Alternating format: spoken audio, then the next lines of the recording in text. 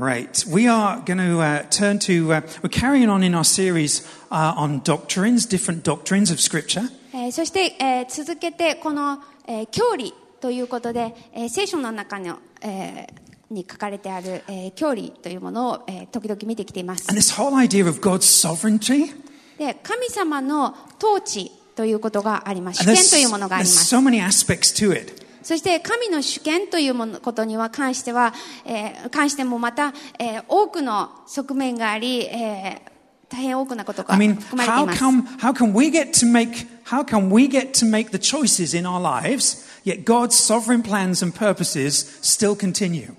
私たちが、神様の主権を持って治めておられるっていうことが変わらずずっとあるのであれば、私たちはどのように、その私たちの決断であったり、権利であったりっていうものを使っていくんでしょうか。How are our sins and our failures, how are they factored in still into God's plans and purposes?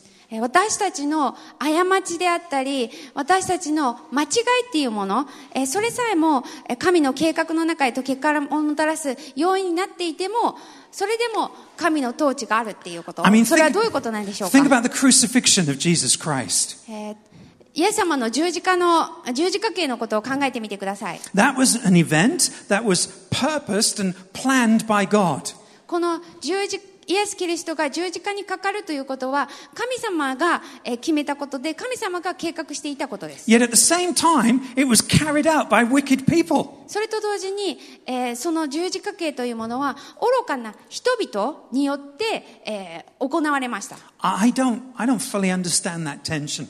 なんかこの、なんていうんだろう、こうテンション、このなんていうんだろう、両極端な考え方っていうのがどういうふうにバランスを取るのかとか私には分かりません。But I know that Scripture tells me でも聖書がこう言っているっていうことだけ分かっています。that God is working all things for the good of those who love Him. 神様はこのすべてを主を愛する者のために益としてくださる、そのために働いていてくださるということです。And that big theme is what I want to look at today.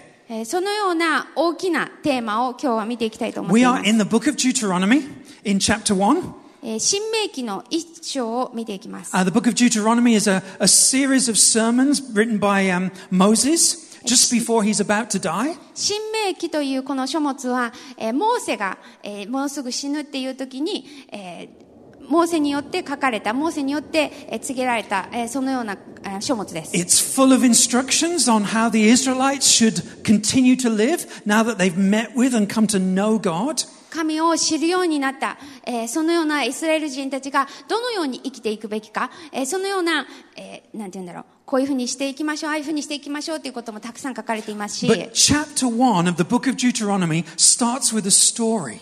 でもこの一章はまず、このストーリーから始まるんですね。And if you've read your Bible all the way through, you'll know that this story in Deuteronomy, in chapter 1 of Deuteronomy, is already been repeated in Numbers. この、新明記、聖書他の書物も読んだことある人はご存知だと思いますけれども、新明記でここで語られているこのストーリーっていうのはもうすでに、出エジプト記で語られていることなんです。So as you're reading through your Bible, you go, hey, why have we got the same thing written twice? なので聖書をこう読み進めていくと、あれ前も書かれてあったものがなぜここでまた出てきているんだろうって思うかもしれません。Well, in the book of Deuteronomy, this is Moses telling a story about something that happened 40 years previously. この新明記っていうのはモーセがその40年前を振り返りながら、40年前にこういうことが起こったでしょっていうことを話しているんです。He's getting to the end of his life and he's starting to reminisce. He's starting to look back on the good old days. なので、モーセが死期を迎えているという、その時に自分の人生、また、昔のこと、昔の良き日っていうものをこう思い返しているっていう、そのような。The Israelites are standing at the edge of Canaan. イスラエルの人たちはカナンの土地を目の前にして立っています。Canaan is the land that God has promised them. そしてこのカナンの土地というのは、神様がイスラエルの人たちに約束した、土地です。God says, I'm going ahead of you, I'm preparing a place for you. 私が先にいて、あなたのこの土地を用意してますって言ってました。And they send out spies to check out the land. で、ここでイスラエルの人たちは、スパイを送って、このカナンの土地っていうのがどういう土地かっていうのを偵察しに行きます。So let's just turn to Deuteronomy chapter 1, verses 26 to 29. 新明記の1章の29節から。We're reading in Japanese, the English is on the screen. はい、では、日本語でお読みします。どうぞ。Just 26 to 29. 26から29節をお読みします。しかしあなた方は登っていこうとせず、あなた方の神、主の命令に逆らった。そして天幕の中で不平を言った。主は私たちを憎んでおられるので、私たちをエジプトの地から連れ出して、アモリ人の手に渡し、私たちを根絶やしにしようとしておられるのだ。私たちはどこへ登っていくか。私たちの兄弟たちは、その民は私たちよりも大きくて背が高い。町々は大きく、城壁は高く天にそびえている。しかもそこでアナク人を見たと言って私たちの心を萎えさせた。So the spies have just returned, and this is the response of the Israelites. なので、スパイを送って、そのスパイが帰ってきて、その報告を聞いた時のイスラエル人たちの状態がこの状態だったんですね。Okay? Now we're going to flick to verses 34 to 36. そして、34から34 to 36. 節 And 飛びます。this is God's response to the Israelites' response to the spies. なのでスパイが帰ってきて、そのイスラエル人たちが、心が泣いてさせたということを言ってて、そしてそれに対する神様の応答っていうのが今から読むところ、同じく一章の34節からです。お願いします。主はあなた方の不平を聞いて怒り、誓って言われた。この悪い世代の者たちのうちには、私があなた方の父祖に与えると誓ったあの良い地を見る者は一人もいない。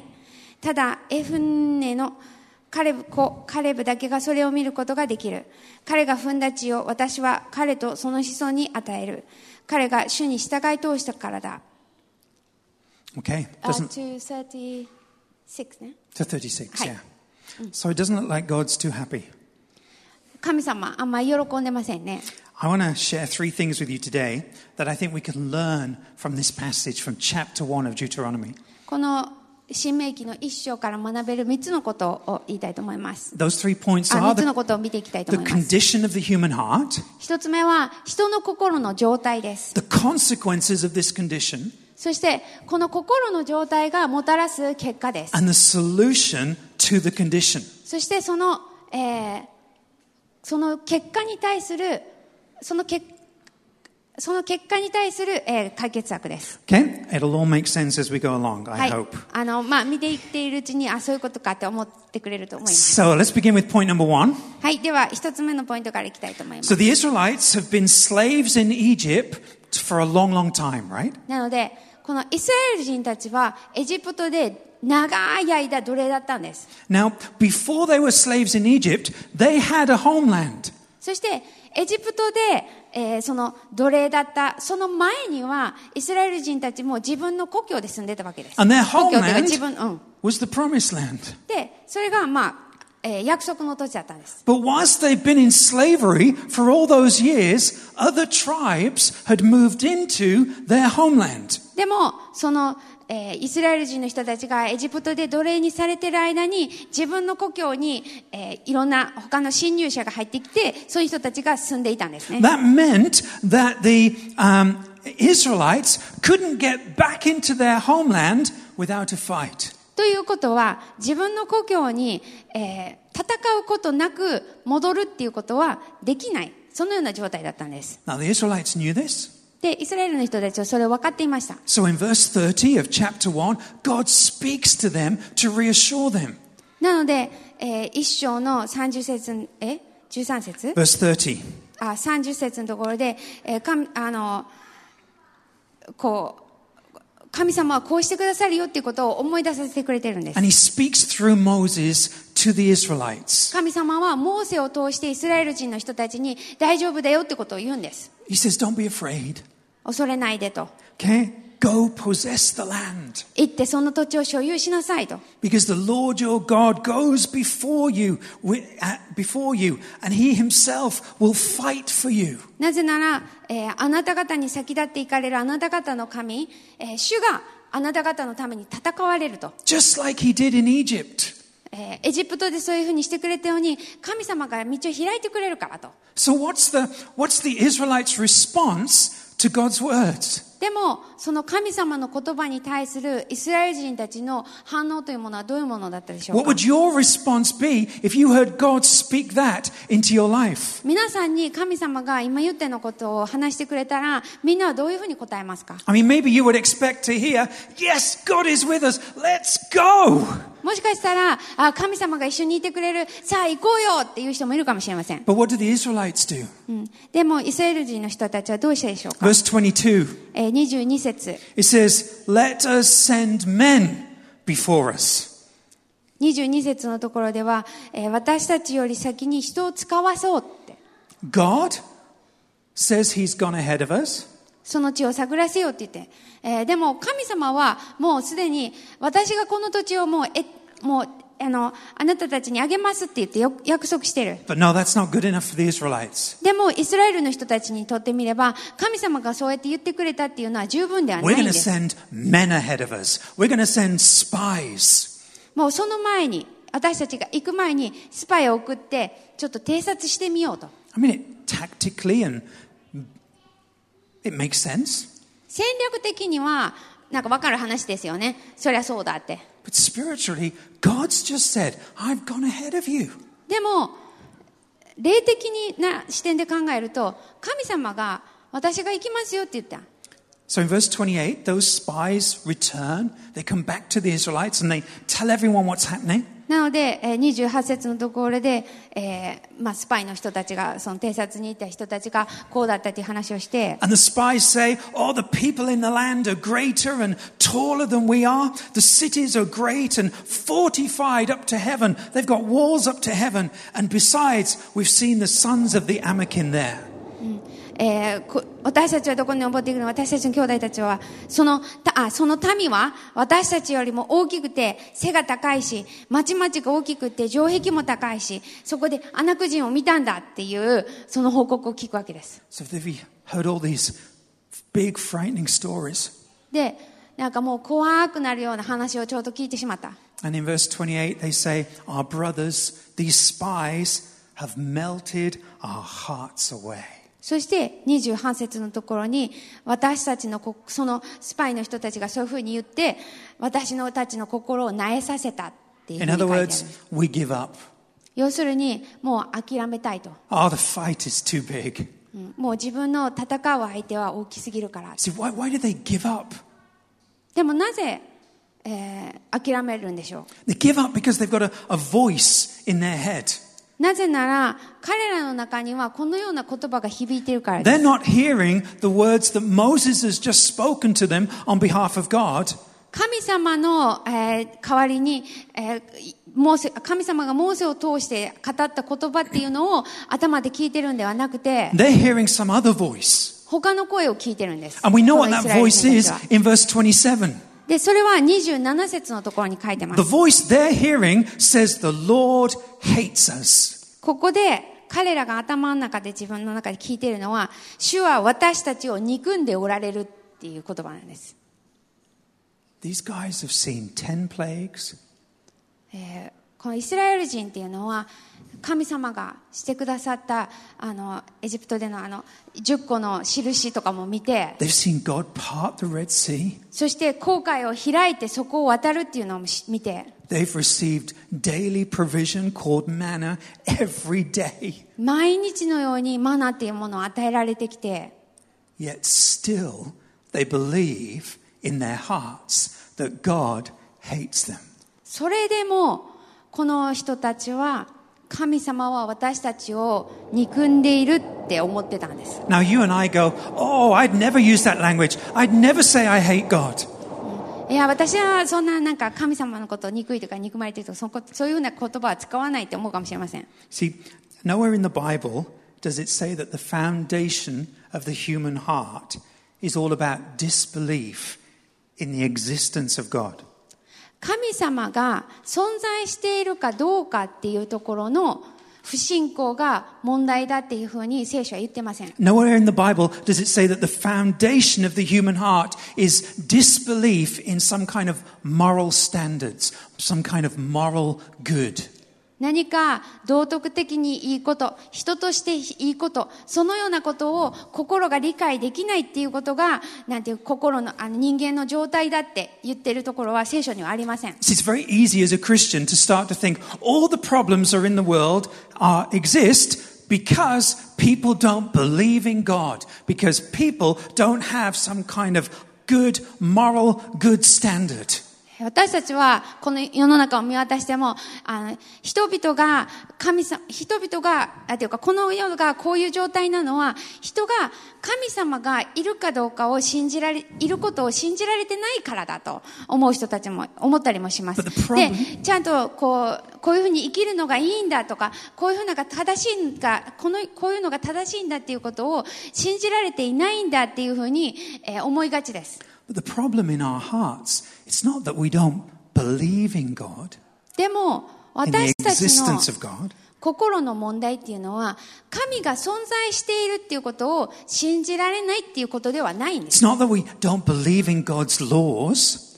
神様のくれているその決まりっていうのを信じられていない、それがあると信じられていないっていうことが問題なんではありません。We all know it's a good thing to love our neighbors, right?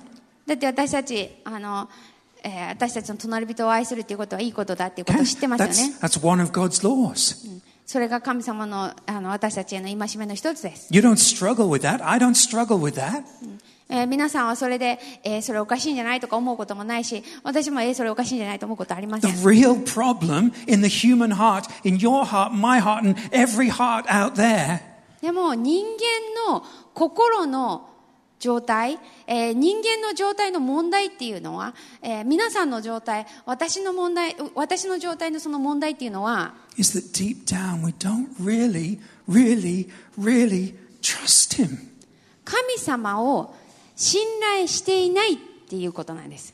本当には信頼していないっていうところが私たちのその状態なんです。Like the Israelites, we have moments when we go, oh, maybe God hates me.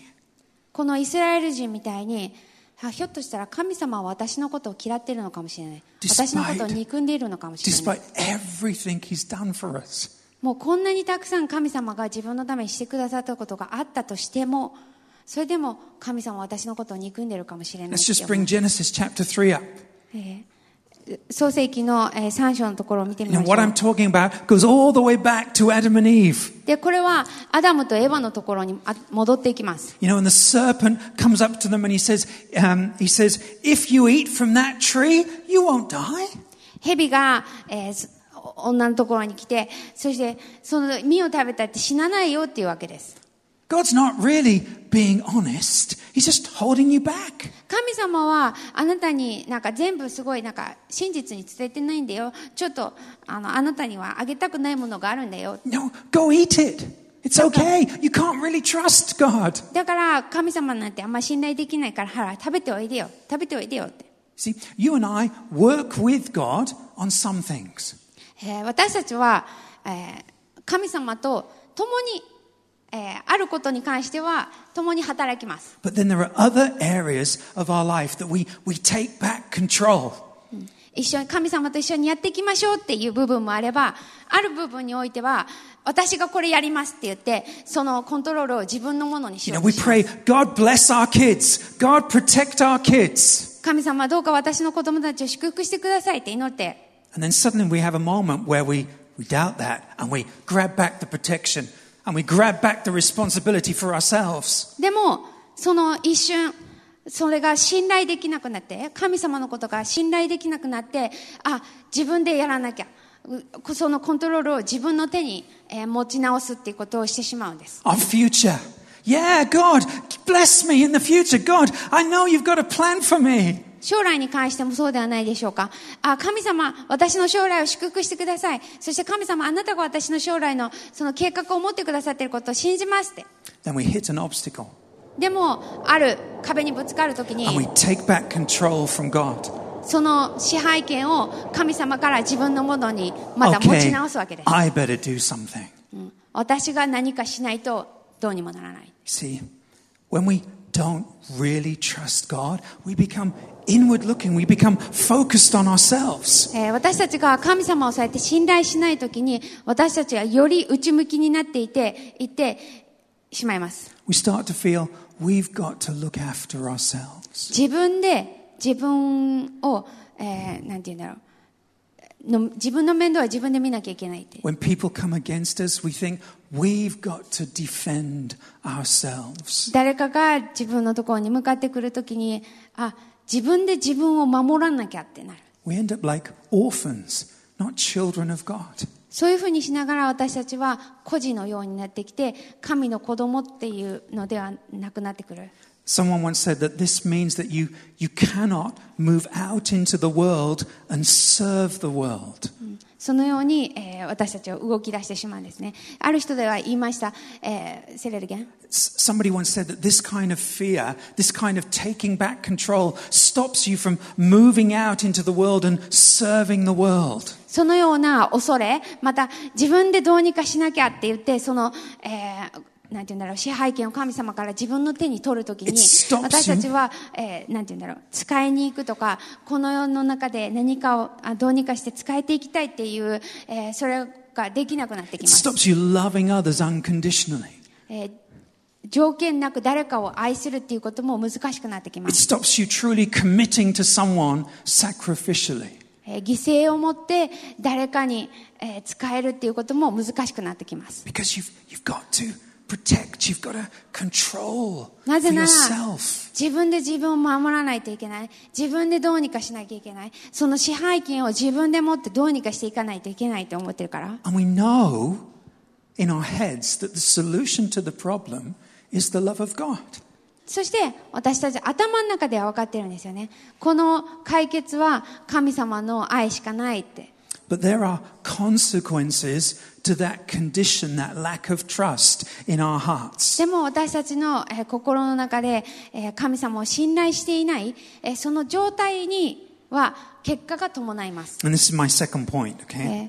これが2つ目のポイントです。There are two expressions, 2つの表現があります。two consequences, outworkings of this lack of trust in our hearts. 私たちの心の中でその信頼が欠けているっていうことによってもたらされる結果。And you see both of them in the Israelites in this story. 2つの結果が大きく分かれて2つありまして、それがこのイスラエルの人たちのストーリーにも見られるものです。Numbers chapter 14 verses 3 to 7. 民数記の14章の3節から7節。Let's just read that if that's okay. はい。民数記14章の3節から。なぜ主は我々をこの地に導いてきて剣に倒れるようにされるのか。妻や子供はかすめ奪われてしまう。エジプトに帰る方が我々にとってよくはないか。そして互いに言った。さあ我々は頭を一人立ててエジプトに帰ろう。そこでモーセとアロンはイスラエルの改宗の集会全体の前でひれ伏した。するとその地を偵察してきた者のうちヌンの子ヨシュアとネフンネの子カレブが自分たちの衣を引き裂き、イスラエルの全改宗に向かって次のように言った。私たちが巡り歩いて偵察した地は素晴らしく良い地だった。Let's jump to verses 9 to 10. そして9節10節続けてお読みします。ただ主に背いてはならない。その地の人々を恐れてはならない。彼らは私たちの餌食となる。彼らの守りはすでに彼らから取り去られている。主が私たちと共におられるのだ。彼らを恐れてはならない。しかし全改宗は二人を石で撃ち殺そうと言い出した。すると主の栄光が会見の天幕からすべてのイスラエルの子らに現れた。The first expression of mistrust in God is irreligion. 神様を信頼しない、そのことの結果の一つは反宗教です。Okay? The Israelites give up on God, turn away from God, become irreligious when they decide they're going to stone Moses and Joshua and Caleb. この、イスラエルの人たちはもう神様に背く。神様の言っていることは信頼しない。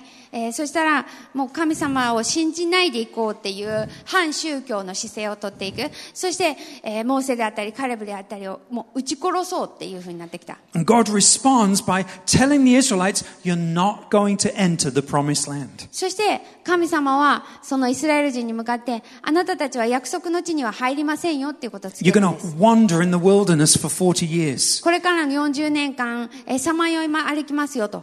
Now the Israelites hear that.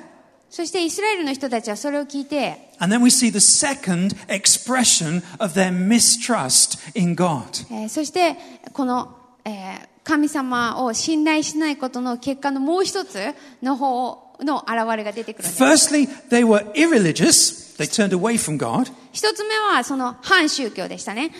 もう神様に背を向けるっていう行動をした。Now the Israelites become super hyper religious. そして、その両極端に、イスラエル人は走ってもうスーパー宗教人になるんですね。Let's just bring the next slide up. 次のスライド。The Israelites become religious. They say, we have sinned against the Lord. ここで It's on the screen.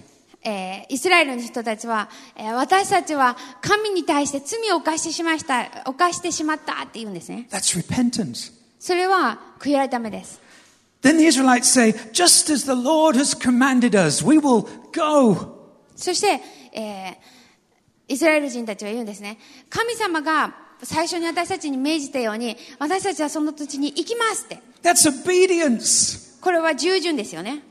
Wow, what a change. すごいこんな変化があったなんてって思いますよね。But now when the Israelites start to weep in front of God, そしてイスラエルの人たちは神の前に、嘆き始めた。God doesn't listen to them.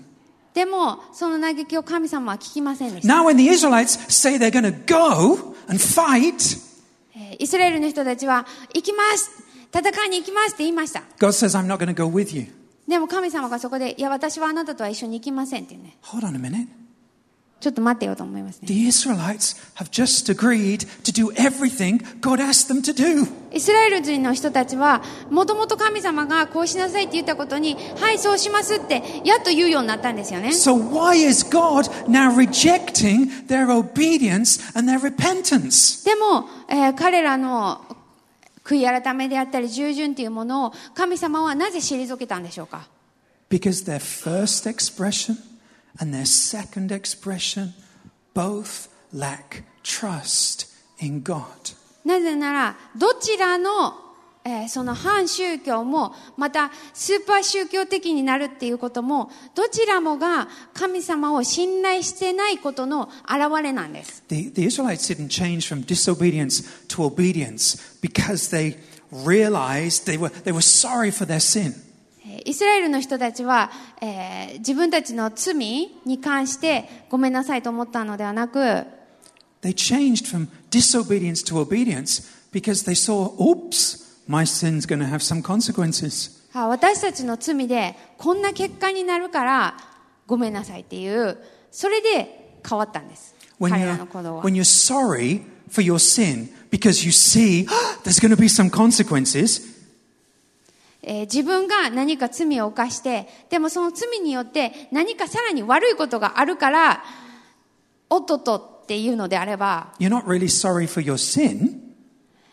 自分の罪に関して本当にごめんなさいって思っているのではなく、 You're simply sorry because now I'm going to suffer. これからもっと苦しむっていうことを考えたらごめんなさいっていう状態です。 It's like a husband. それってある意味こういう夫の旦那さんのと同じだと思うんですね。 It's an example, it's not real life. 例です。あくまでも例です。 It's like a husband who only changes his behavior when his wife threatens to leave him. 奥さんがもうこんなんだったら出ていくわよっていう時だけ態度を変える旦那さんみたいな。 If that man only becomes a good husband when he thinks he might lose his wife, もしその男の人が自分の奥さんは出て行ってしまうかもしれないって思う、そういうふうな時だけ自分の態度を変えるのであれば、 He's not really loving his wife. 本当の意味で奥さんを愛してるとかじゃなくて、 He's loving himself. 自分を愛してるってことですよね。 Oh no, better change my behavior or she'll be gone. あの奥さんが言っちゃうんだ、じゃあ自分変わらなきゃみたいな、 Do we see the difference? その違い皆さん分かりますか？ The reason the Israelites go up and fight is because they've now decided fighting is better than wandering for 40 years in the desert. このイスラエル人の人たちは、今戦いに行った方がこれから40年間さまうよりはマシやんかって、そっちの方がそんな結果になるんだったらこっちを選ぼうっていうことで戦いに行こうって思ってる It's わけで got すよ。 nothing to do with trusting God. 本当に神様を信頼するっていうこととはあんま関係がない。 You see, irreligious people or religious people, they're actually both the same. 反宗教的な人も宗教的な人も結果は同じな、結果的にというか結局は同じなんです。 Neither of them really trust God. どちらもが神様を本当には信頼してない。 One is trying to get away from God. 片一方は神様から遠ざかろうとしている。 One is trying to be like God. もう一方はもっと神様のようになろうとしている。 So the more they're like God, the more God will have to do what they want God to do. 自分がもっと神様みたいになれば、神様はもっと自分のために何かしなきゃいけないと思っている。 God bless me because I've earned it. 私はこんだけ頑張ったので神様祝福してくださいねっていう。 You see, in church, そのように教会の中でも you can have two people sat next to each other who both obey Jesus Christ.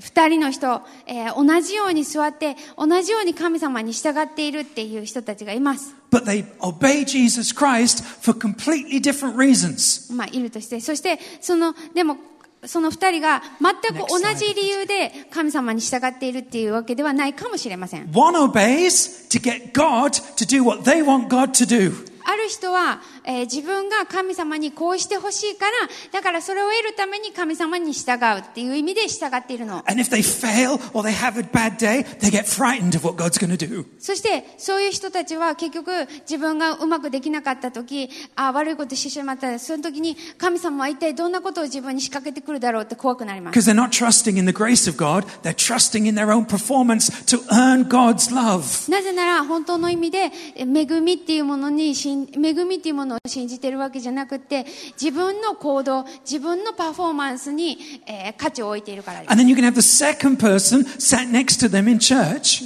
で、もう一人の人、 And that person obeys God out of gratitude for what God has already done.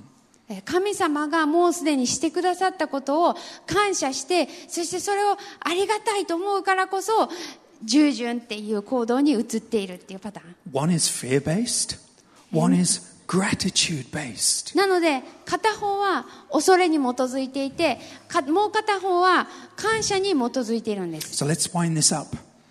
Third point. で、3つ目のポイントに入っていきます。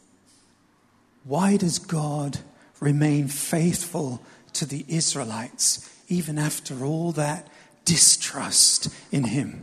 これだけイスラエルの人たちが、神様を信頼しないっていうことがあったとしても、それでも神様が忠実に真実にあり続けるのは何ででしょうか？ It's got nothing to do with the Israelites' performance. イスラエル人の人たちがどういうふうな行動をしたか、どういうパフォーマンスだったかっていうところとは全く関係がないんです。 It's because God made a promise to Abraham. なぜなら神様はアブラハムに約束をしたからです。 Genesis 15 verse 8 on the screen.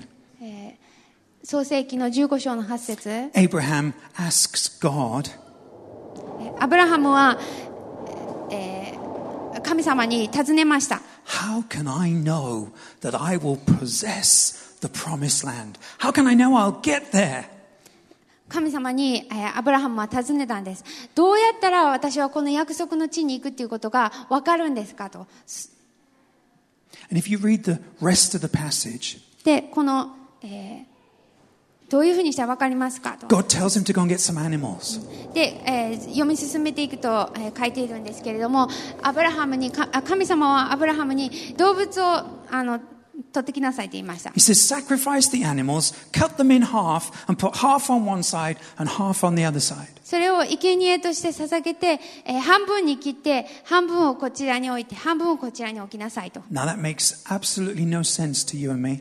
で、私たちにとってみればなんじゃそれっていうことなんですけれ But ども。 Abraham would have gone, oh yeah, I know what this means. でも、アブラハムは神様がこの時にこうしなさい、ああしなさいって言ってることが何だったかっていうことが分かってて。When a king is offering to protect それが、his subjects, 何だったかというと、例えばその国の、王様がその国民を守りますっていうことを、誓うとき、the subject would promise obedience to the king. その国民は王様に対して忠実に従いますっていうことを誓うんです。Then the subject would walk between the animal pieces. そしてその忠実を誓った民はその、裂けた半分に裂いたその動物の間を歩いていくっていう儀式があって、 promise to do everything he's told the king he'll do. そしてその民は王様が言うことは私たちは何でもしますっていうふうに約束する。 And he'll tell the king, if I break that promise, Mr. King, そしてその、民は王様に対してもし私が何かあなたに反することをしたならば you can slaughter me like all of these animals. この半分に切られた動物たちのように私のことも裂いてくれて大丈夫ですって。 But the king never walks between the animal pieces. でも王様は絶対にその、間を歩くっていうことはしないんです。 Because if the king breaks the promise, the subject suffers. 王様が約束を破ってもその誓いを破っても、民が苦しむだけですよね。 If the subject breaks the promise, the king kills him. でも民が約束を破ったら王様は民を殺すことができます。 It's a nice, easy deal for the king. 王様にとってみればこれとなくいい取引ですよね。 So there's Abraham thinking, okay, I'm going to have to walk between these animal pieces. I'm going to have to make a promise to God. なのでそこでアブラハムが思っているのは、アブラハムが自分でその動物の間を歩かなきゃいけない。そして、そういうふうな誓いを私が神に対してしなきゃいけないんだっていうふうに思ったと思う。 And Abraham thinks, if I keep my promise, then God will give me the promised land. そしてアブラハムは自分がこの約束さえ守れたら、この誓いを守れたら、そしたら神様は約束の地をくれるだろうって。So imagine Abraham's shock when God walks between the animal pieces. なので皆さん想像してみてください。アブラハムがその時に神様がその間を歩くっていうのを見た時のショック、どんなものだったと思いますか？ He comes as a pillar of cloud. 神様が、煙として現れ、Just like he came as a pillar of cloud when he led the Israelites through the wilderness. この、イスラエルの人たちを砂漠の、さまよいながら導いていったように、And God walks between the animal pieces. その煙の立つ、その燃えている松明っていうのが、要するに神様がその間を歩いてくださったのをアブラハムは見るんです。 And the king promises Abraham that you will possess the promised land. そしてその王である神がアブラハムに対して、あなたは、その約束の地を持つようになる、それを所有するようになるっていうふうに約束してくださったんです。 And if either of us break this promise, どちらかがこの約束を破ってしまったとしたら、 I, God, will take the consequences. I, God, not you, will take the curse. 神である私がこの結果を自分の身に、受けますと。この約束がどんな形でから破られたら、王である神である私がその代わりそれを全部引き受けますって言ってくださった。 And the Israelites, they already knew this promise. イスラエルの人たちはこの約束をもうすでに知っていたんです。 Do you see how lacking in trust they were when they sent out the spies? ですから考えてみてください。この、イスラエルの人たちが、その土地に偵察を送った、スパイを送ったっていうことがどういうことだったかっていうことを。What does that promise mean for you and me today? その約束というものは今日の皆さんや私にとってどういうことを意味していますか？ We can bring the band up. Jesus came down from heaven to earth in human form. イエス様はこの土地に人の形をとって来てくださいました。And he went to the cross ahead of you and I. そしてイエス・キリストは私たちの前に、私たちに先立って十字架に行ってくださった。Jesus took the arrow, the only arrow that could destroy you or me. 私たちを、破壊することができるその矢をイエス・キリストが受けてくださったんです。 He went to the battlefield before us. もうその戦いの場所に私たちより先に行ってくださったんです。 He allowed the arrow of God's wrath, the arrow of God's judgment to hit his body so it doesn't hit your body. 神様がのその御怒りっていうもの、その私たちの罪に対する罰っていうものを私たちが受けないでいいようにと、イエス・キリストがその身に全部受けてくださったんです。 You see, God bore the curse of your sin and mine. 皆さんの罪と私の罪のその呪いを神様ご自身が受けてくださったんです。 All the times we've broken our promises with God. 私たちが何度も何度も神様との約束を破り続けてきているのに、 And Jesus took the promise. Jesus took the curse. Jesus took the consequences so you and I don't have to. イエス・キリストがその苦しみを受けてくださった、その罰を受けてくださった、神の御怒りをその身に負ってくださった。それは私たちがそうしなくていい、そのためです。 That's what it means when we say Jesus has gone ahead of us. イエス・キリストが私たちの先を行ってくださったっていう時、そういうことを意味してるんです。 The one arrow that could kill you for an eternity was destroyed by Jesus Christ. 私たちをもう永遠に殺すことができた、その矢をイエス・キリストが受けてくださったんです。 We might not understand the darkness. We might not understand the difficulties we face today. 私たちは、今日直面する困難であったり暗闇であったりっていうものを、完全に理解できるわけではありません。 And sometimes, yes, we think God hates us because we know He should. そして私たち時に思います。神様は私のことをきっと憎んでいるんだって。で、それは本当に神様は私たちを憎むべきだから、本当は。 It is promise to you and me. でもこの約束っていうのは皆さんであったり私であったりのためなんです。 There is no condemnation for those who are in Jesus Christ. イエス・キリストにあるものに、もう責めはないんです。